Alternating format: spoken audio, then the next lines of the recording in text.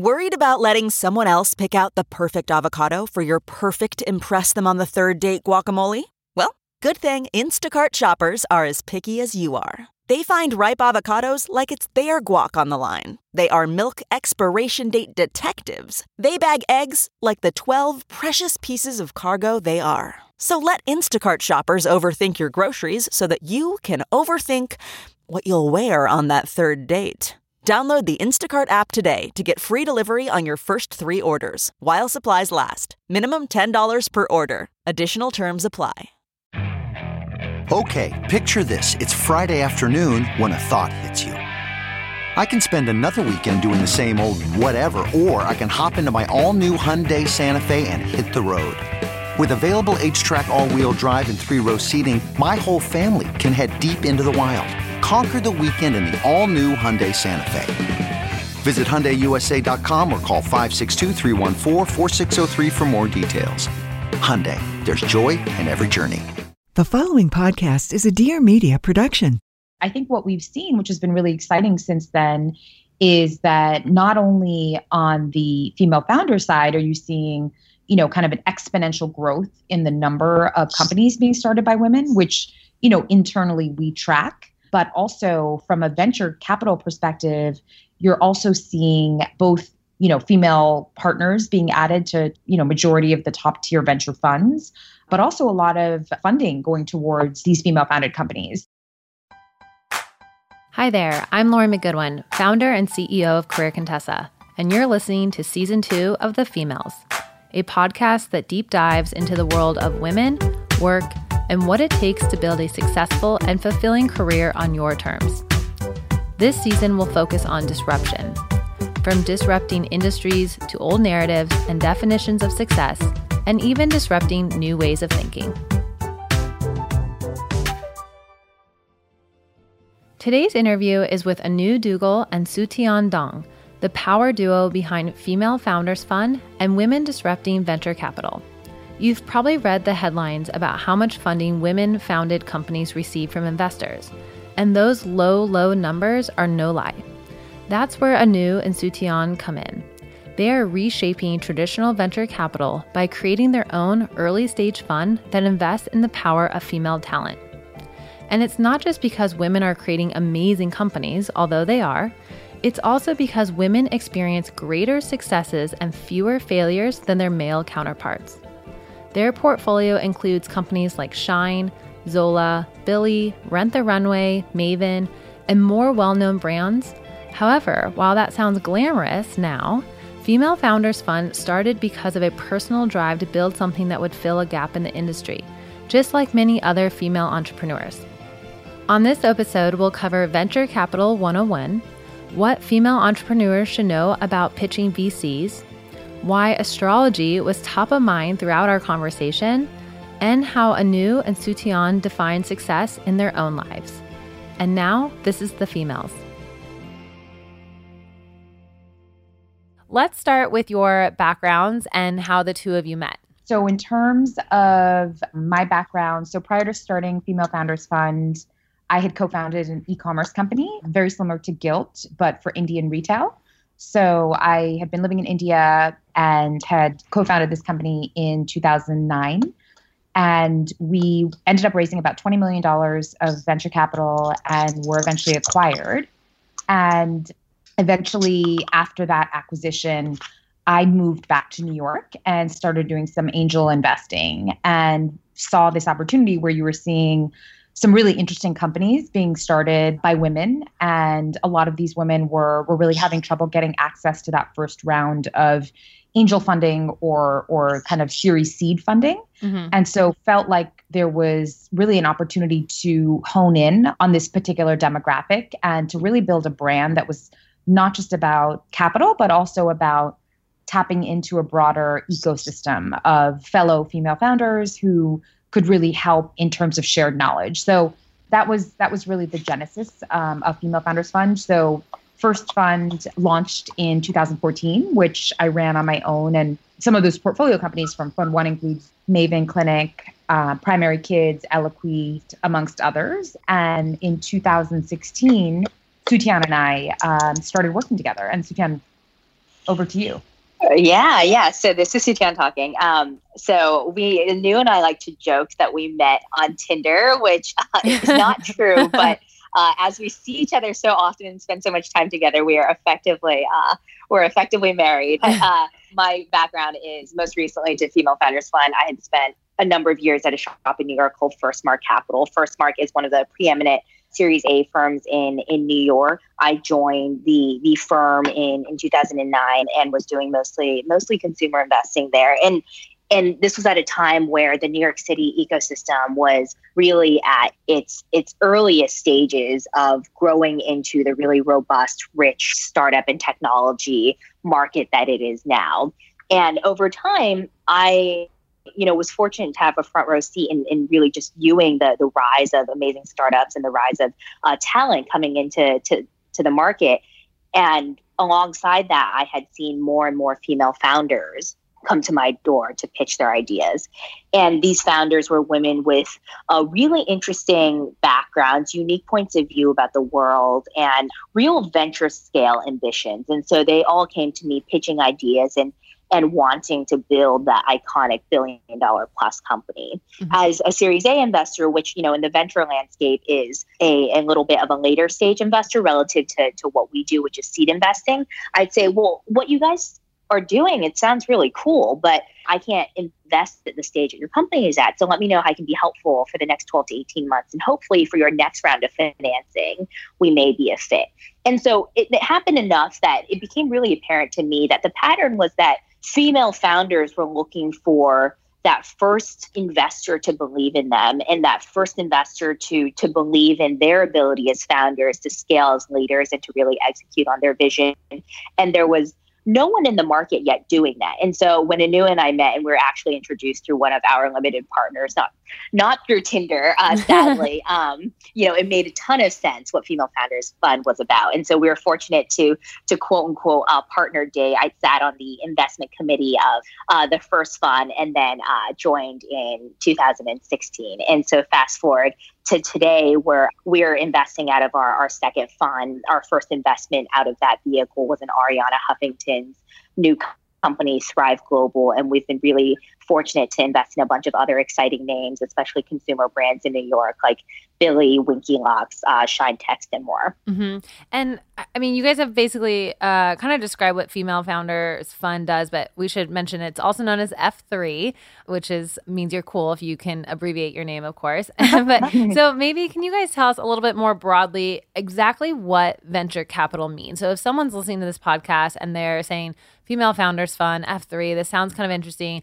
What exactly is venture capital again? Because there are a lot of different ways for people to invest in companies and raise money and such. And so venture, I think just a broad definition would be really helpful. Yeah, sure. So venture capital broadly is an industry that was started like the 60s and 70s, but more institutionalized in the 80s, where funds, private equity vehicles were started for the express purpose of investing in early companies where it was hard historically for them to get bank loan financing because there were no assets to underwrite. Venture capital today is one of the ways that entrepreneurs, especially entrepreneurs of high growth, high scale, high margin businesses, which oftentimes are tech-based or tech-enabled companies, to raise money to scale their companies.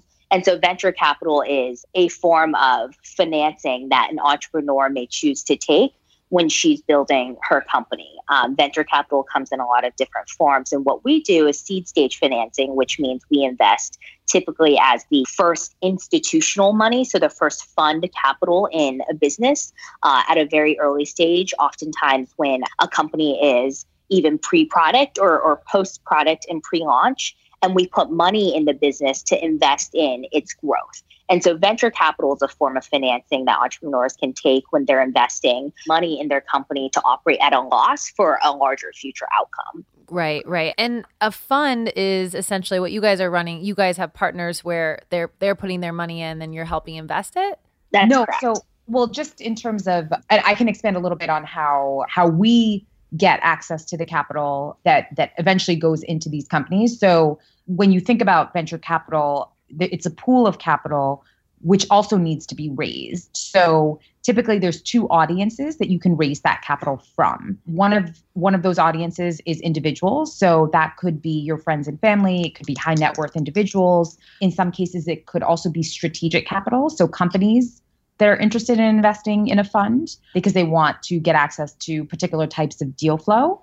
And then the second category is institutional. So institutional funds essentially include pension funds, endowments, foundations, and these are really forms of capital where they're very much allocated towards different asset classes, of which venture capital is one of them. Mm-hmm. And so the first fund, Female Founders Fund 1, was actually all individuals. So we raised money from some fantastic investors, the founders of Gilt, Birchbox, Stitch Fix, some great male investors.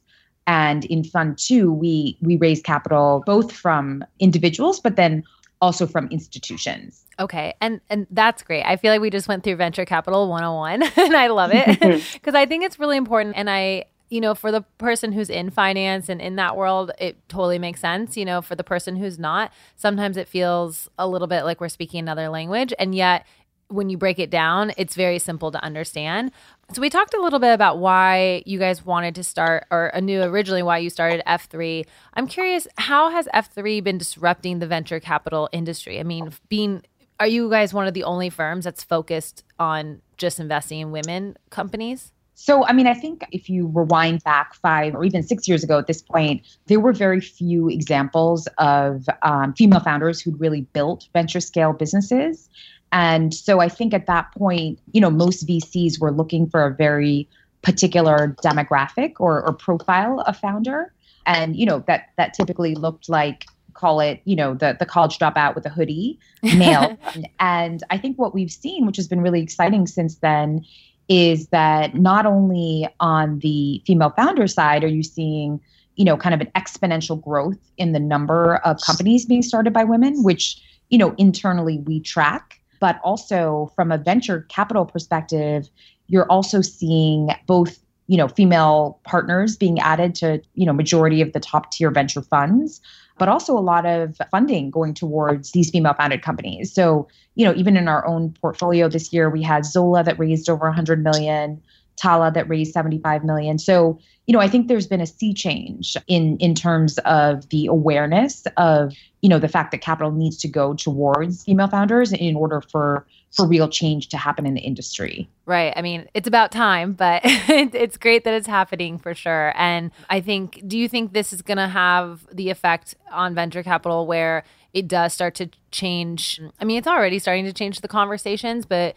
I read a stat that only 2% of venture capital dollars went to women last year. Do you think with funds like F3 around, that will change because there will be either more funds that are just focused on women, or just the fact that happens at all will have this ripple effect? Yeah, so the 2% of venture funding that goes to female founders, that's going towards companies with sole female founders or companies founded solely by women. And so last year, actually, there was a little over, I think, $12 billion that went to companies with a female founder, which, though it's still not close to parity in terms of the whole dollar amount that's going towards venture-backed companies, it's a decade high. And so what we're seeing is that, yes, there's a ton of money, and much more money than before, going towards companies that are founded by women. And from the investor side, what you're seeing is that more institutional funds and larger funds are adding, they're oftentimes their first female partner.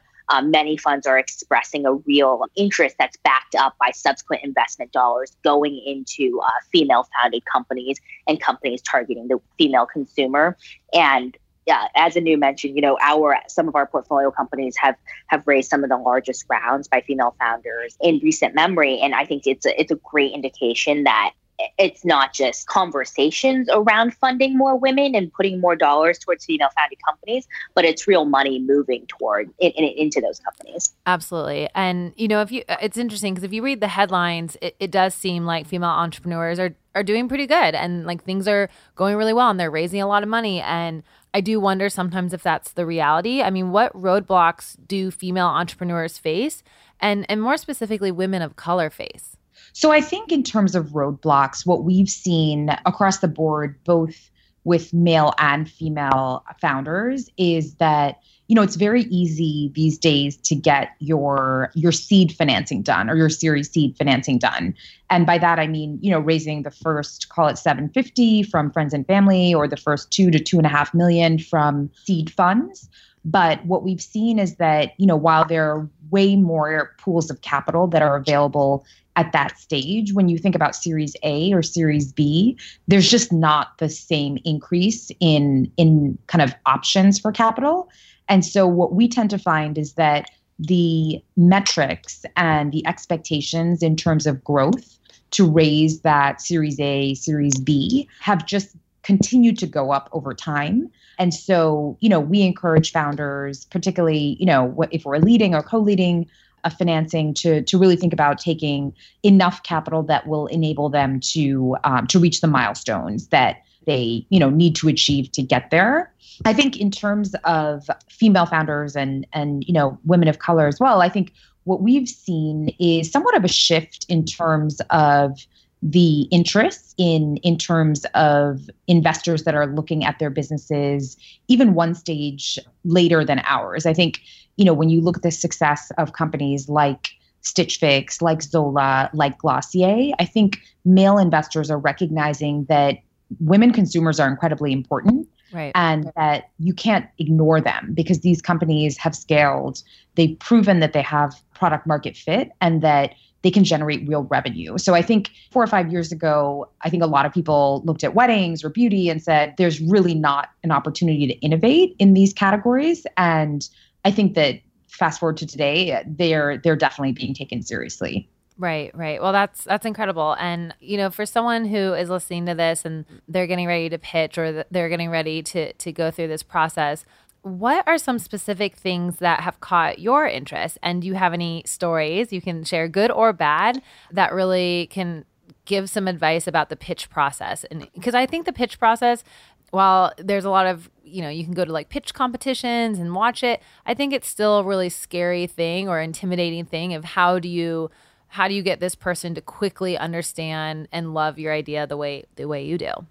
Yeah, that's a great question. And so I think, one of the things to remember about a pitch, even taking a little step back before you start pitching, is to remember that you're sitting across the room from a person, right? And not a fund, a nameless entity or a check writing robot. Right. And so this is about developing a relationship, because the reality of taking money is that those investors are going to be with you for the long haul. And so you're going to be working with them for the next 7 to 10 years, which means that you want a healthy collaborative relationship with these people. And the first place to start is when you're pitching them.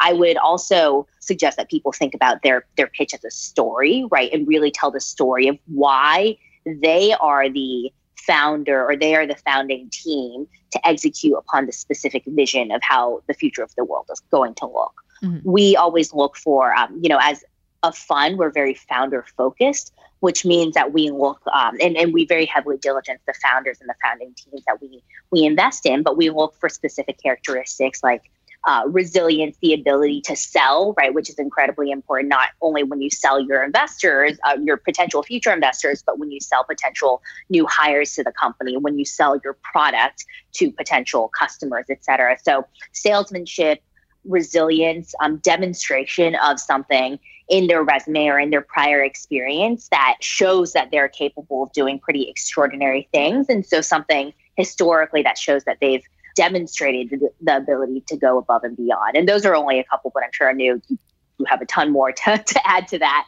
Yeah, I mean, I think the only thing I would add is, when you think about being able to talk to your investor, I think to your point, being able to articulate, whether it's in one sentence or a few lines, what you're doing is incredibly important. I think, sometimes we'll meet founders and they'll kind of come up with a roundabout explanation and we'll walk away still not knowing exactly what they're doing. So I think that, it sounds very simple, but being able to articulate what you're doing very clearly is important. Right. And I think lastly, you are, as a startup, running a business. And if you don't have a firm grasp on the unit economics and the levers, which can really help you both accelerate the business as well as understand where there's room in your gross margins, for example, at scale, then, that we find that incredibly important because, it's really building blocks of the business. And so I would say those are the other, the only other two things that I think immediately come to mind that I think as a founder, it's incredibly important to have a firm grasp on. Mm-hmm. And just to break that down, when you say, levers and scale, an example might be, hey, we could produce this product in a way that is, saves us money, ships faster, does something so that our margins are higher and we can build a business, scale the business to more, right? Like that's someone who understands, like, I guess the middle parts of not just like, hey, this is a great looking product that sits in my hand and it's branded great, but what about all the stuff that comes before it? Yeah, I would say just a breakdown of the costs, right? So what is it going to cost you as the business owner to create this product? And if you create 100 of them versus 100,000, your cost eventually will go down over time with volume. And so when you think about the complexion of your business 5 years from now, you want to be at scale. And so we want to understand, and we want to make sure you understand that these costs can come down, that as you scale, they become more attractive. And so that's really how we think about the breakdown of unit economics. Right. And I think I love when we kind of break it down a little bit, just because I want to make sure that if anybody is listening to this and they are thinking about doing it, they truly understand, like, this is the homework you have to do ahead of time. And I actually think this is great homework, even if you worked at a company, like understanding how your company produces something and how they get to scale, so I think it's really relevant information regardless of if you're an entrepreneur or you work for an organization. And, both of those places, you want to know, how does this work? I'm kind of curious, do you guys have any personal stories, like I said, good or bad, probably stick to more good, of some really great pitches or someone who had like just an amazing opening line to you or anything like that? This isn't a pitch, but one of our more recent investments was in a company called CoStar Astrology. And this introduction came to the both of us through LinkedIn, actually, when the founder and CEO Banu emailed us. And it was, and this is sort of an indication for future founders that it doesn't always work, but sometimes the stars align in this way, and that she was building a AI-driven astrology app, and astrology happened to be one of the industries that we were interested in exploring further. And her email, because LinkedIn has this character limits, was just very concise and to the point around what she was building, why it was interesting, and what she was looking for as next steps. And it was a great opener that led us to take the meeting and actually end up investing in the business. And so I think that's a really powerful example of, cold emailing, but explaining the opportunity in a way to somebody who was open to that idea that ultimately led to a really great outcome. Right. Yeah. Cold emailing done right, which is really important. It's hard. It's hard. It definitely is. And it's funny. I was at a dinner with friends last night and one of them went to an astrologist and everybody at the table was like, tell me everything. So I'm not surprised that cold email caught your eye. That's amazing. And then, actually it's interesting that you mentioned LinkedIn, because I listened to you on another podcast where you said a great place to kind of keep up with investors and what they're interested in is Twitter. So it's those are kind of these hacks that are really important to know, is like, do your research and see what they're interested in. And who knew Twitter would be the place, just because I think sometimes people assume LinkedIn is more the professional network. Yeah, I think the venture capital community and the investor community is incredibly active on Twitter. And so, as you're kind of making that list or thinking through who makes sense to target, I think it can be a fantastic resource. And I think in addition to that, there's also a few specific websites that actually list out, women angels or investing groups that focus on female founders. So there's actually a ton of resources out there as founders get started on that journey. That's great.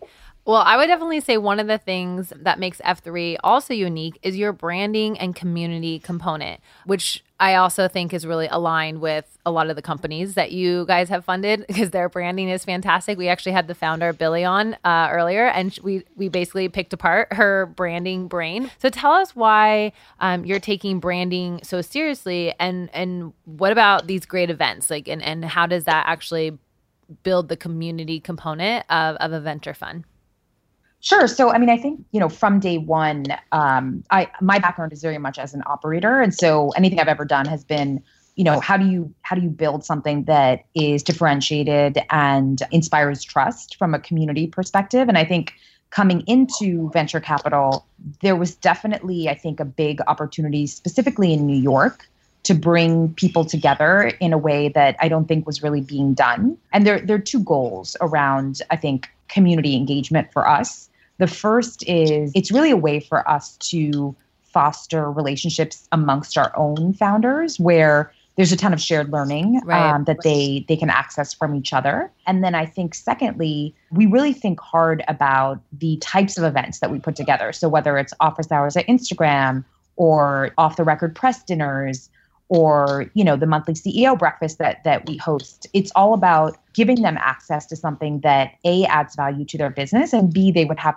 a hard time getting anywhere else. Mm-hmm. So I think that's really been driving the core of our internal community events. I think externally, when we think about the events that we do for the broader New York community, it's really about showcasing female founders. And, whether they're in our portfolio or not, there's some fantastic founders from so many different industries that are doing really innovative things and building really exciting businesses. And so it helps to spotlight them. And I think ultimately drives back our overall goal, which is that if you're a great female founder, we want to be the first place you come to when you're thinking about raising capital. Right.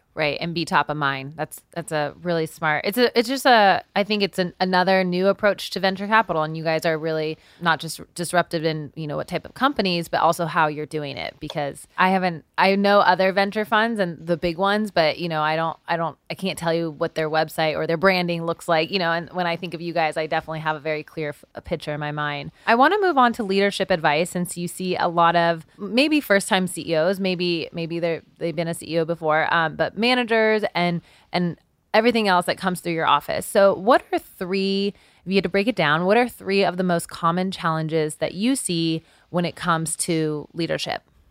I'd say one of the common challenges with leadership is that, the reality, especially for first-time CEOs, is that you don't know what you know what you don't know, and you also don't know what you don't know. And so I think most people would benefit from having a leadership coach or an executive coach, but certainly at the seed stages and when you're resource constrained, and that's not possible, the best thing that new CEOs can do is find a mentor who's not that much further along than they are, but find a person that they can talk to consistently, who has a company that, maybe is operating a year or two ahead of them, and ask them questions and really understand how they are growing their companies, and they're also growing their own capacities as leaders. I think that's one of the most important things, and in terms of being able to have a model and have a pattern to grow against. Mm-hmm. Yeah, I would say it's interesting. We had one of our CEO breakfasts yesterday morning with Mark Lohr from Walmart, and it was an opportunity for founders to ask questions, and one that kept coming up was around hiring. Yeah, I bet. As a CEO, that's a massive part of your job. And, the question that kept coming up was, when do you know that it's time to fire someone? And I think, again, in a small company, as the CEO and leader, you often will kind of keep someone on longer than you should. And I think that's largely due to the fact that, you feel like the company can't function without that person. But at the end of the day, the realization that, most CEOs have is that the sooner you can kind of let that person go and bring on someone that's better suited for the job, the better. And, time and time again, these CEOs will say, I just wish I'd done it sooner. Right. And so I think that's something that, a lot of our founders face and have kind of come to us time and time again saying, wish I had done it sooner. And it's, one of those things that's hard to do, but ultimately becomes the right decision. Right. Those are always tough decisions. I think especially when you have a smaller team, because what if that person is also, really good friends with 5 other people. Now firing them is disrupting 5 other things. And I'm sure for founders, not that it's really hard. Yeah, I'm sure it's very hard. And also, it's disruptive to like the overall growth and some of the things that they would rather focus their time on. But we all know if you don't focus on your team and your people, exactly. So it is a little bit of it's fantastic that you guys have those resources because I'm a first time CEO and it's hard. It's really hard. And I do think having a network of people who you can say, this is what I'm thinking. What do you think? Just having the ability to bounce the idea off of somebody.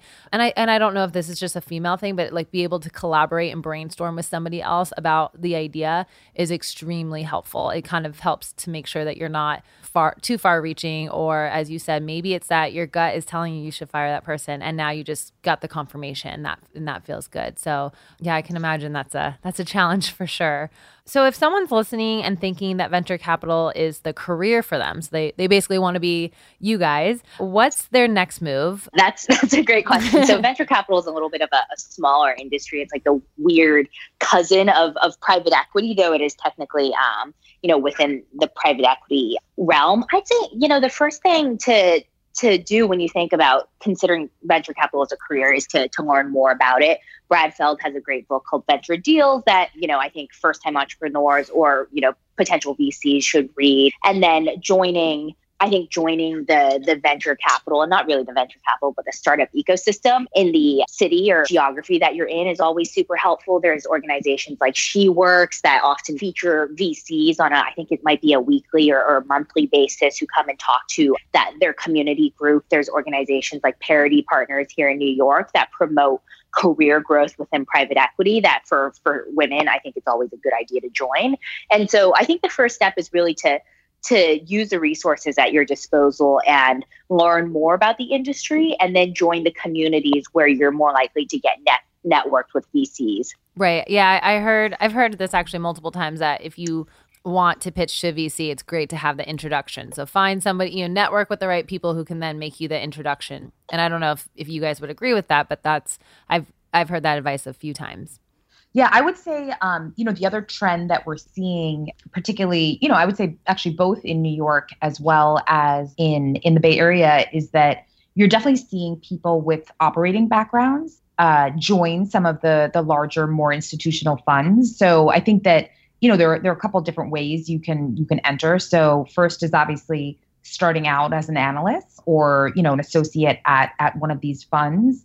I think second is, kind of coming in through the product side of things. So smart. Working at, a Google or a Facebook and, as Sutian said, networking your way into the industry. And then I think third, what we're seeing is former startup CEOs or founders who are either starting their own funds or joining funds. So it's not, I think it's one of those paths can work, but it definitely takes a lot of networking and really, those coffees with folks in the industry to kind of figure out what type of fund you're interested in and what type of community you want to be a part of. Right. Well, my last question before we move into rapid fire is, and this is a bit of a doozy, is how do you guys define success both personally and professionally? Sure, I can start. So, I think for me, again, I come from more of a entrepreneurial background. And so to me, success for this fund really, I think, would look like us being able to demonstrate that it is possible to have a portfolio that's 100% female founded and to deliver great returns to our investors. That's actually never been done. And I think would really send a very powerful message to the rest of the investing community in terms of paying attention to the fact that women can build massive businesses and eventually deliver great returns. So that inspires me every day from a professional standpoint. From a personal standpoint, I think, I invest a lot in my work, but equally, whether it's family or friends or just really contributing to the community, in New York is incredibly important to me. Mm-hmm. And Sutian? And for me, I'll take a broader answer. I think success and feeling successful for me can be incremental. And so at the end of the day, when you think about, whether this was a successful day or not, I think about the alignment of one, what you are good at, right? Two, what you're passionate about. and 3, what is good for the world, right? And I think that applies both personally and professionally. And I think if you continue to do those things that check all 3 of those boxes, it feels like success on all fronts, right? Mm-hmm. Net better for the world, something you're super passionate about and excited about, and something that you can contribute meaningfully towards. Right. Well, and I asked the question too, because, the definition of success, is painted in a really traditional sense, but, we're definitely, and not just we as in women, but I think we as, this 2018, 2019 right now, success is starting to really take new shapes. And at Career Contessa, we truly believe, we want you to help you build a successful career in however you define success. But sometimes that's really challenging for people because defining success is also, it's tough and it's going to change. I think that's probably the most important thing is like your definition of success or what you're looking for to feel successful is going to ebb and flow with life as well. It's an interesting question always to kind of reflect on. And I'm sure you guys have a lot of founders who think about it in terms of, success for like products and company. But it's also, as you said, Sutian, like what's good for the world, what's good for you, what's giving you energy, what you're passionate about, all that stuff is really important to think about as well. Definitely. Okay, so some rapid fire. These are always really fun. They're short or one-word answers, and you can both answer. So the first one is the company or trend you're obsessed with right now. Personal skincare. Personal skincare. That's my rapid fire. And Anu? Yeah, so mine I would say is women's health. Okay. I was wondering if one of you was going to say astrology now. It's like, now I've really gotten into astrology. Okay, if you were not an investor, what would you be? I would be in the CIA. Awesome. She would totally be in the CIA. Yeah. I would be an interior decorator. Those are such different answers, which is probably why you guys make a very good team because one of you is thinking about the CIA, one of you is thinking about interior design. I love that. When I say women supporting women, you think of? Female Founders Fund. Of course. You took my answer. And then how do you guys plan to disrupt your career in 2019? I think we'll continue to do things that no other fund has done. And so disrupting venture capital as a whole, disrupting what it means to be partners in VC. Mm-hmm. Awesome. And Anu, you probably would echo that, right? Yeah. I mean, I think on a personal level, I am hoping to disrupt my career by getting a hobby, having a little bit more work-life balance in 2019. I understand that. Career Contessa was my passion project. And now that it's my full-time job, I'm like, I gotta find a passion project. I need to find a hobby, like desperately. So I totally understand that feeling 100%. So, well, Anu and Sutian, thank you for joining us today and giving us all the lesson in Venture Capital 101. This has been incredibly insightful. And thank you. Thank you. Thanks so much for having us.